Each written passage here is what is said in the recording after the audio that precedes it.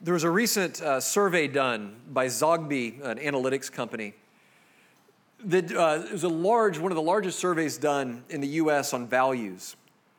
And it asked people to define what they took to be the most urgent problem in American culture, the most urgent problem facing our nation. And the number one thing by a significant margin was greed and materialism, was universally almost said to be the number one problem. The number two problem was the underside of greed and materialism, which is poverty and economic injustice.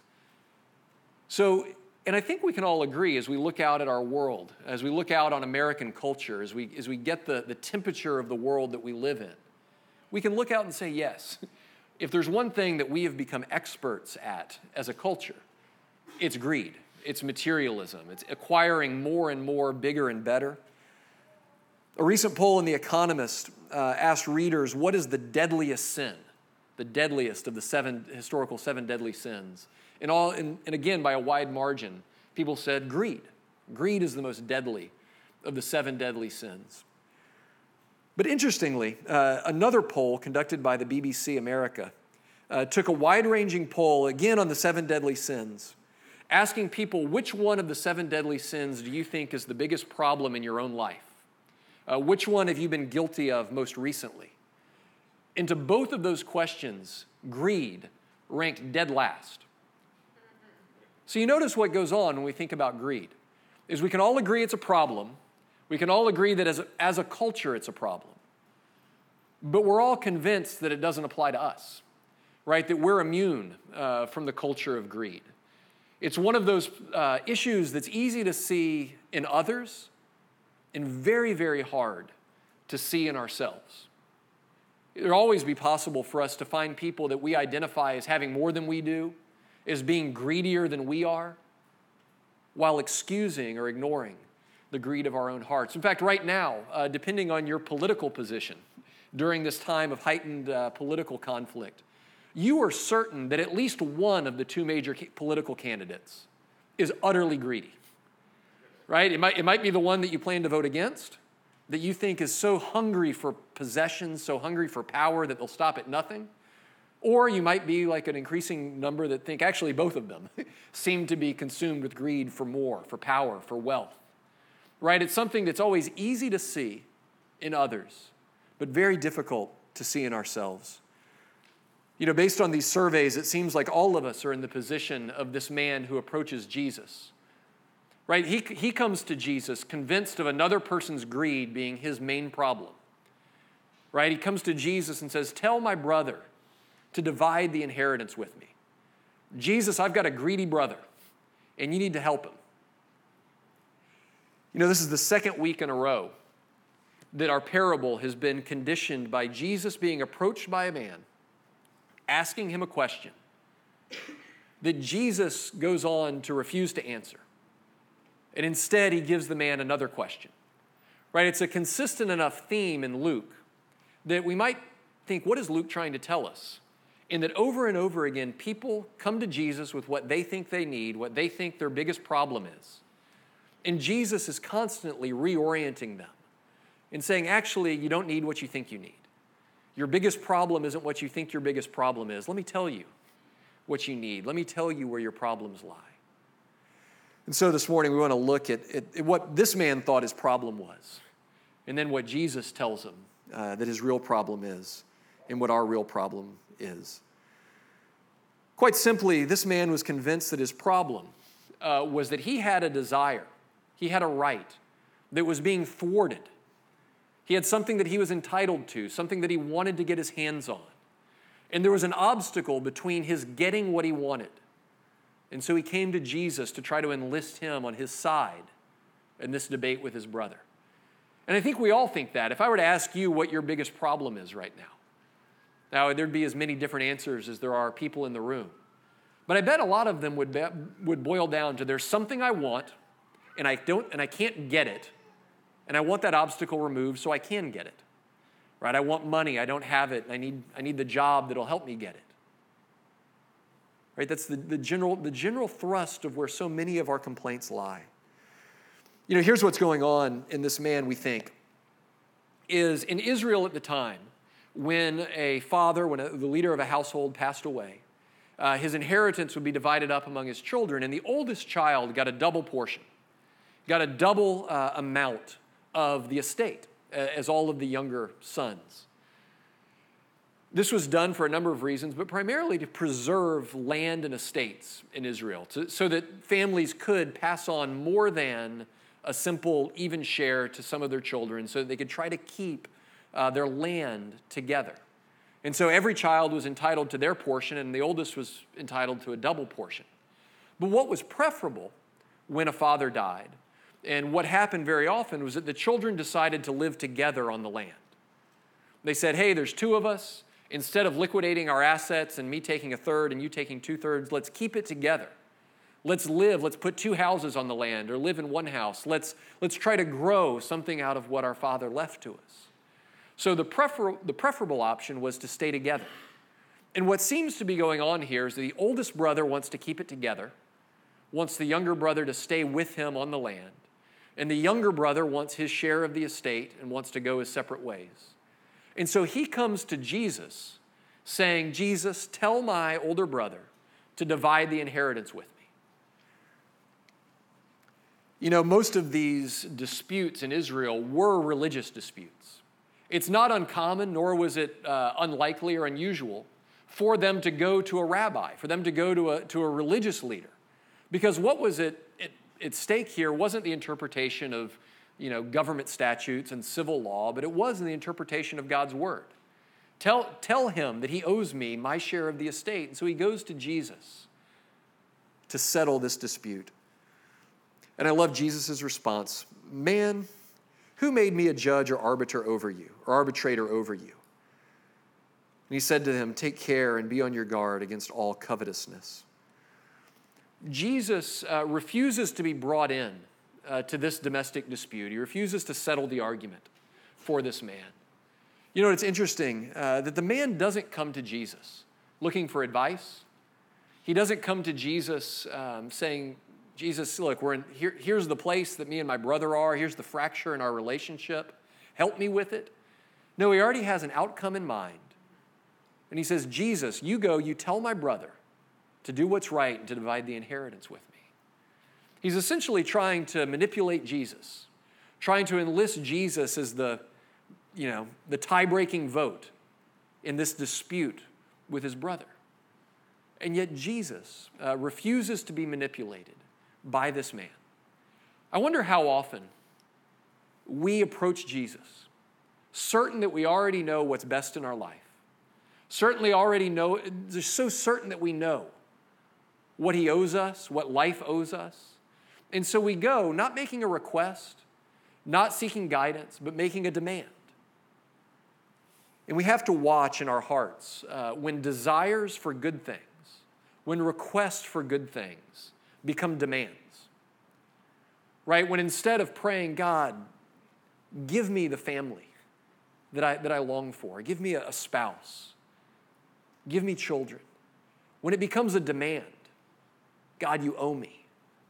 God, you're not coming through for me. We have to watch out. When it goes from, God, provide for me, help me to have enough. Help me to have enough to put food on the table and to provide for my family. When it goes from a request to a demand, God, you owe me. We have to watch out. Because that posture of demanding is always idolatrous. It's always whatever that thing that you think you need is really the God of your life. It's really the central thing that you think if you have it, it'll give your life meaning and purpose. You're no longer approaching Jesus as your God. You're demanding that he give you what you really want and just trying to use him to get it. And so Jesus says, no. What you think your problem isn't your problem. Your problem isn't the money that you think you're due that you're not getting. What's your biggest problem? And he tells him that it's your covetous heart. Be on your guard against all covetousness. What is covetousness? It's greed, but it's even bigger than greed. Right? Greed is the desire for more and more money, the desire for more and more possessions. And covetousness includes that, but it's a broader category. That's simply the desire for more, the desire for better, the desire for that which you don't have. It's the belief that I can't be happy until I get what I don't yet have. It's that unquenchable hunger that our hearts have for more, that refusal to rest and be content in what we do have, and always looking out towards what we don't have to give meaning and fullness to our lives. You know, I was talking about this passage with a number of people over the course of this week, and I was talking about it with a number of guys, and as we were talking about this passage and covetousness in our lives, it was interesting that a lot of us said, you know what, for me, certainly it can be greed, right? I want more money. I'd love to have more money. I'd love to have a bigger bank account. But in the day in and day out, like emotional experience of life that I have, it doesn't feel like what I covet most is money, right? Maybe for some of the guys, what we covet most is success, right? Yeah, I'd love the raise that comes with a promotion, but what I really want is just to be recognized. What I really want is the promotion. It's the pat on the back. It's the recognition of all of my hard work.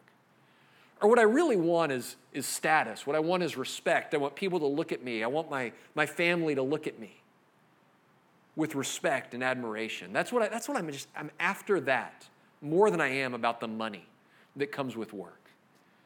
We all recognize that we have these hungers in our heart, this desire for more, and it may be money. In our culture, very often it is. Maybe it's the things that money can buy you. Maybe it's the look and the fashion and being able to have more and better clothes. Maybe it's the respect that money brings. Maybe it's the comfort and the security that money brings, knowing that you have enough stored up to be safe through economic ups and downs or through retirement. But very often it's what more represents to us. And for many of us, it's different. For many of us, it's different. I confess to this group that for me, where covetousness comes in for me is often and this is hard to admit as a pastor, but it's in church size, right?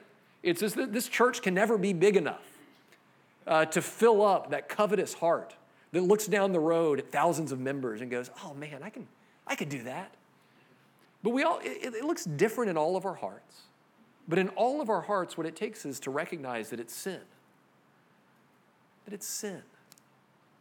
It's sin to look at your life, to look at what's been given to you in love by your Father, to look at that and go, yeah, it's pretty good, I guess. It's all right. But you know what would be really great is the senior VP's salary, or that corner office, or that family over there, or that amount of respect, that amount of admiration, that guy's church. Right? That's sin. To look at our lives not with gratitude, but with lust and a desire for somebody else's life. And so he tells this story. As I got into this story, at first it's two very disjointed things. Right? A man who doesn't have what he thinks he needs comes to Jesus to ask for it. And Jesus tells him this story about a man who has more than he'll ever need in answer to the story.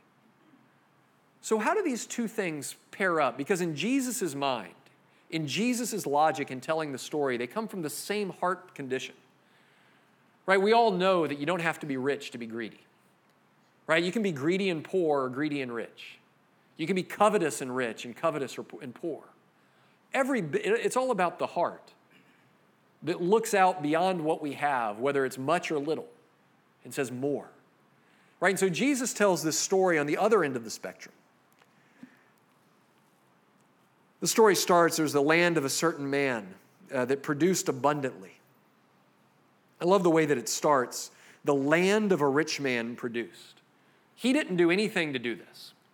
Right? The man in the story, it's not that Jesus doesn't say there was a really wise farmer who planted the right crops in the right soil at the right time and through his own ingenuity had this great crop. It's almost luck.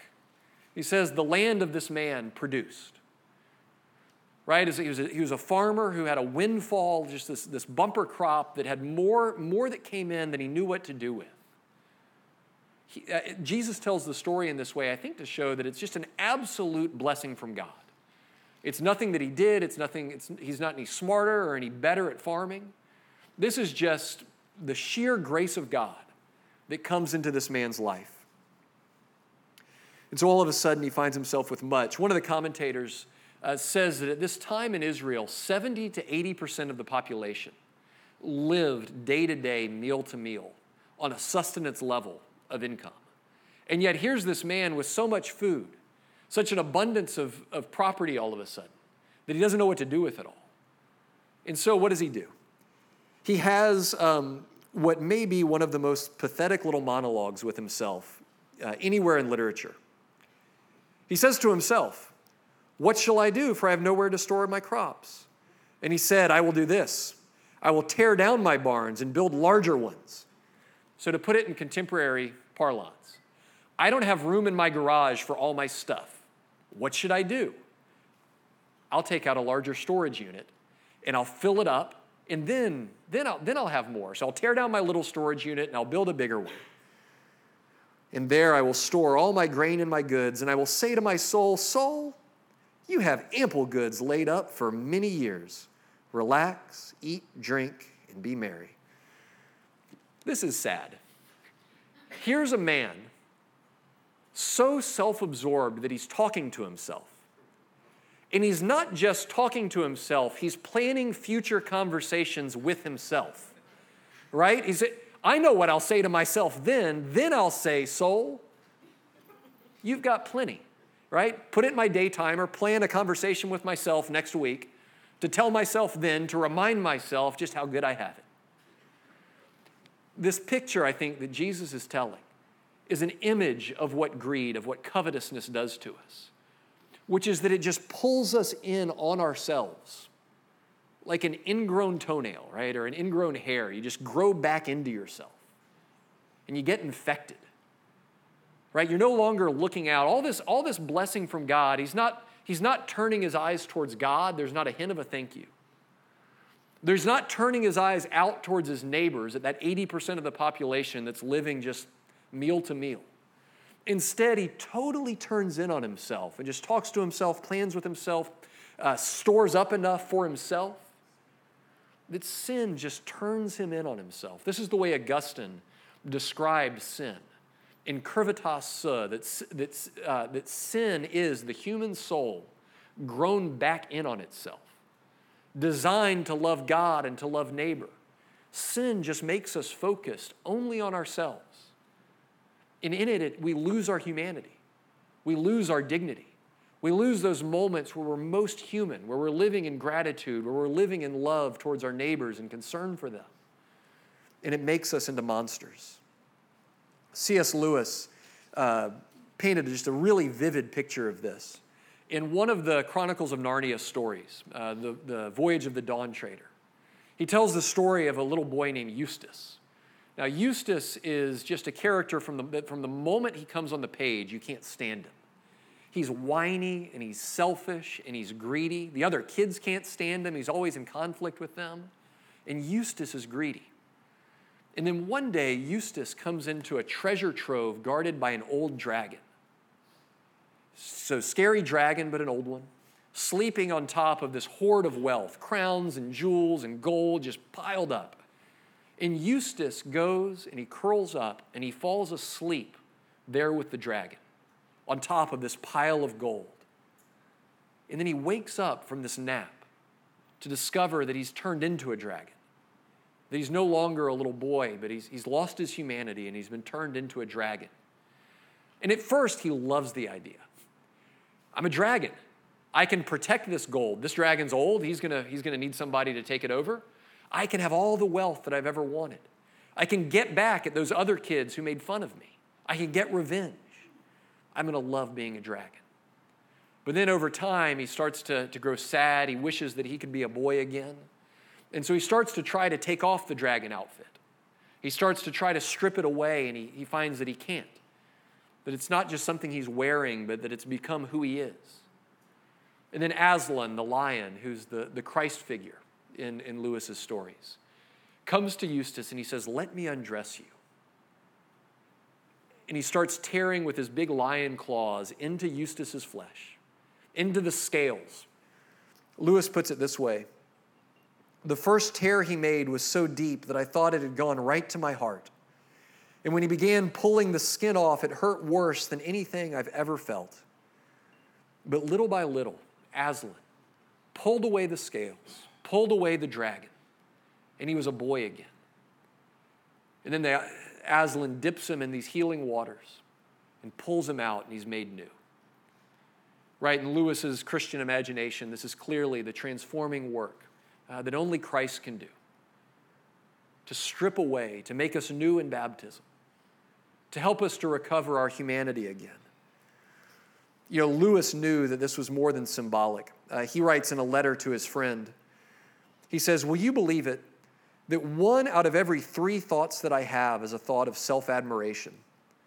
I pretend," Lewis was a professor, he says, "I pretend that I'm carefully thinking out what to say to the next pupil, for his good, of course.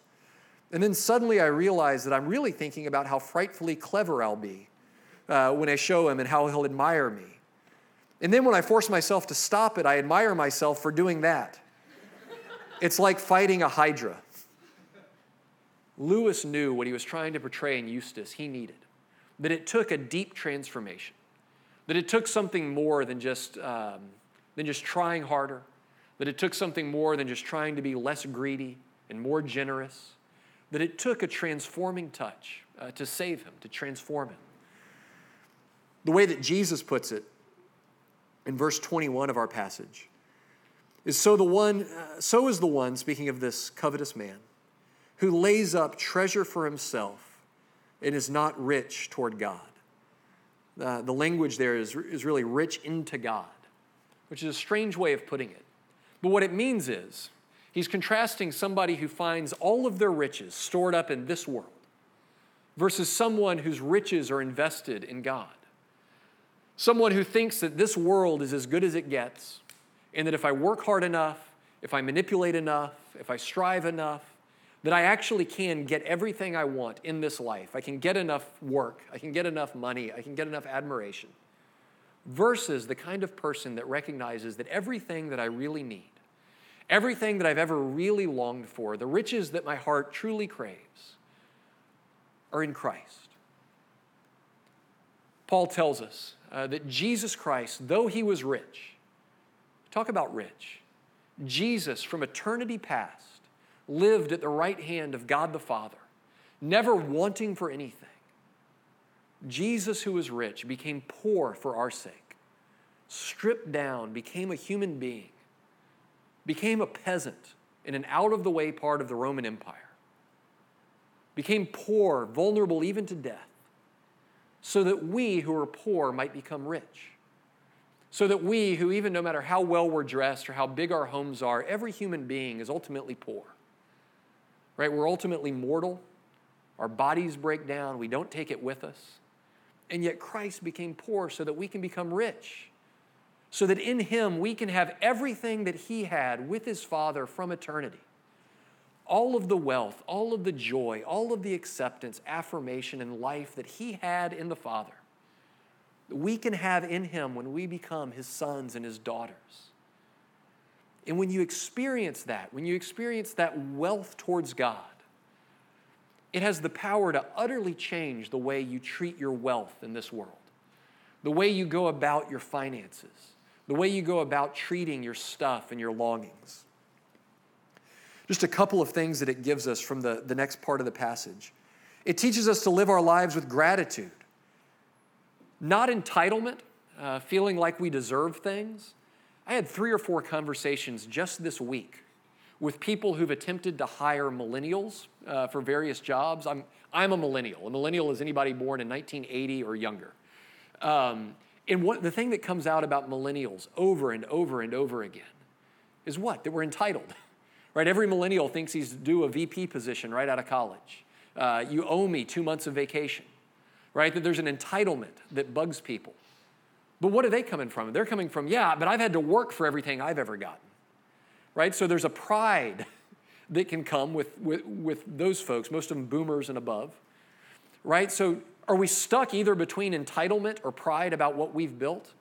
No, there's this way of gratitude in the middle that says I'm not entitled to something just by walking into my job. And yet also, I can't look at my life and say that I've built it by my own two hands. Right? Gratitude requires us to look like Jesus does here, to consider the lilies of the field and the sparrows who receive everything they're given as a gift from God. That the very air that you suck into your lungs, the brain that you're able to apply to your work, the hands that you're able to apply, the health that you're able to go out and do your work, that all of these things are a gift from God. And that we're to live neither with pride for our accomplishments nor entitlement, but with a sense of gratitude that every single thing that we're given is a gift from God. It calls us to live not with fear, but with trust. In considering, in Jesus' invitation to consider the ravens and to consider the fields, Jesus is encouraging them to trust God with their daily needs. He's illustrating what he taught them to pray in the Lord's Prayer. Give us this day our daily bread.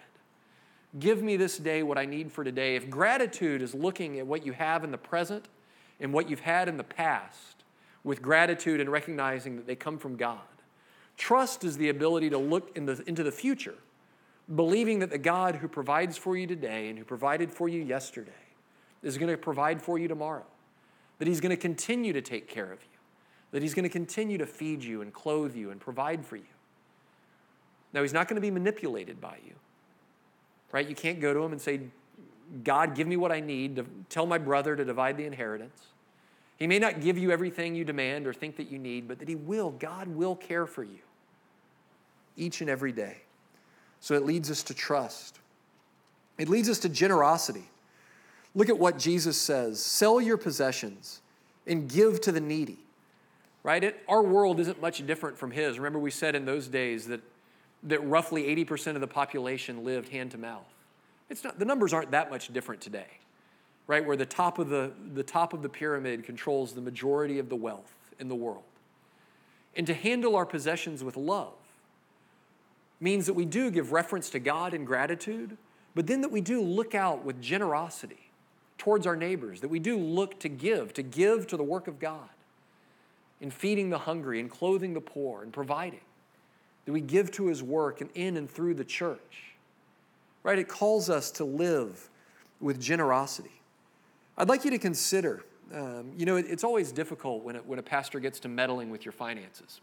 And so I'm not going to tell you how much you have to give. Right? It always is, it's an opportunity whenever you're normally just preaching through the Bible, preaching through the parables, and a parable comes up that does speak to money, because it's not, the church isn't trying to make budget. We're not running behind and having to, try to get more and more out of you. We're doing well financially. We do need you to keep giving, but we're doing well. This is an opportunity to speak from God's word, not from a position where, hey, God needs your money, we need your money. Right? The church does need your generosity. But Jesus isn't concerned with money primarily because he needs it. Right? Remember, from eternity past, Jesus has been unfathomably wealthy. So why Jesus is always talking about money isn't because he needs your money. It's because he's after your heart. Where your treasure is, there your heart will be. Right? That the hardest area for us to work out our discipleship, to work out what it means to follow Jesus, very often is in our banks. It's in our wallet. Because the wallet is so fundamentally connected to our hearts. Our money flows towards what matters most to us. It flows towards what we're really living for. And so Jesus talks about money because he cares deeply about your heart. And Jesus calls us to gratitude because it's the antidote. It's the cure for a culture of greed, is to learn to live generously. And so I would just ask you, do you have a plan for your generosity? Do you have a plan for how much you can give? Do you have goals for your giving? Do you have in your mind, hey, I'd like to be able to give more 5 years from now than I can give right now? Are you aspirational as you think about giving? I think the percentage that you give, what we've always said is that 10% is a good rule of thumb to think through. The Old Testament talks about the tithe, giving 10%. The New Testament talks mostly about generosity, which we don't think means less than that. But that can be a good rule of thumb to guide your discussions, to guide your planning as you think about what can we afford to give? How generous can we afford to be towards the people in our lives, towards the poor, towards the church? But what I notice is it almost doesn't matter what the plan is, that if you have a plan, if you're intentional in thinking about generosity, as intentional as you are in thinking about spending and saving, if you're that intentional in thinking about generosity, you'll be much more generous than you are if you just judge it by, well, what do I have in my wallet? What can I afford today? What's in there right now? Is to have a plan, to be intentional, and to do it as an act of worship because it matters. So he calls us to generosity, to sacrificial giving. I love this quote from Warren Buffett, the billionaire. He once famously gave $26 billion. Can you imagine having the money to give $26 billion? Billion. To the Gates Foundation. So this is one insanely rich person giving $26 billion to another billionaire's foundation that does great work around the world. And he said this, "My gift has not changed my lifestyle one bit. I still go to the movies I want to go to. I still eat at the restaurants I want to dine at. But what about the person who gives a gift that requires they can't go to the movies or eat out? They are the true givers, the true heroes of generosity." The sacrificial gift. What Jesus says here, sell something of what you have to give. Say no to yourself to give. We would say yes, it's heroic. But for the Christian, that's the everyday heroism of following Jesus, who defined generosity by sacrifice, loving so much that he gave everything. True giving must be sacrificial. So it calls us to generosity, and then finally it calls us to think about our priorities. Seek first the kingdom of God, and all these things will be given to you as well. Seek his kingdom. You know, one of the things that giving does is it focuses our priorities. Our money, our heart follows our money. Right? Think about it. If you ever bought a stock in anything, let's say you went and bought a stock in GM, that section of the newspaper where the stock prices come out, you probably went from never caring about it or not looking at that symbol to looking it up and obsessing over it and wondering how it's doing, wanting to make sure that it's growing, that your heart, your priorities follow your money very often, and your money reveals your priorities. And so Christ says that when your priorities are in the kingdom of God, his agenda, his redemption of the world, that if you seek that first and above all else, that you can trust God to take care of the other needs that you might have. And so to simplify our lives behind a desire for the kingdom. I'll end with this story. One of the men who signed the Declaration of Independence was a man named Thomas Nelson Jr. To sign the Declaration of Independence as a colonial American meant to be guilty of treason to the government, to the British government at the time. And so he signed his name onto the Declaration of Independence. Nelson was an incredibly wealthy man. In some ways, more than almost anyone else, he served to help finance the war, the Revolutionary War. He gave out of his own resources. He gave so that Washington's army could have ammunition. Sometimes he would give them loans at incredibly reduced rates.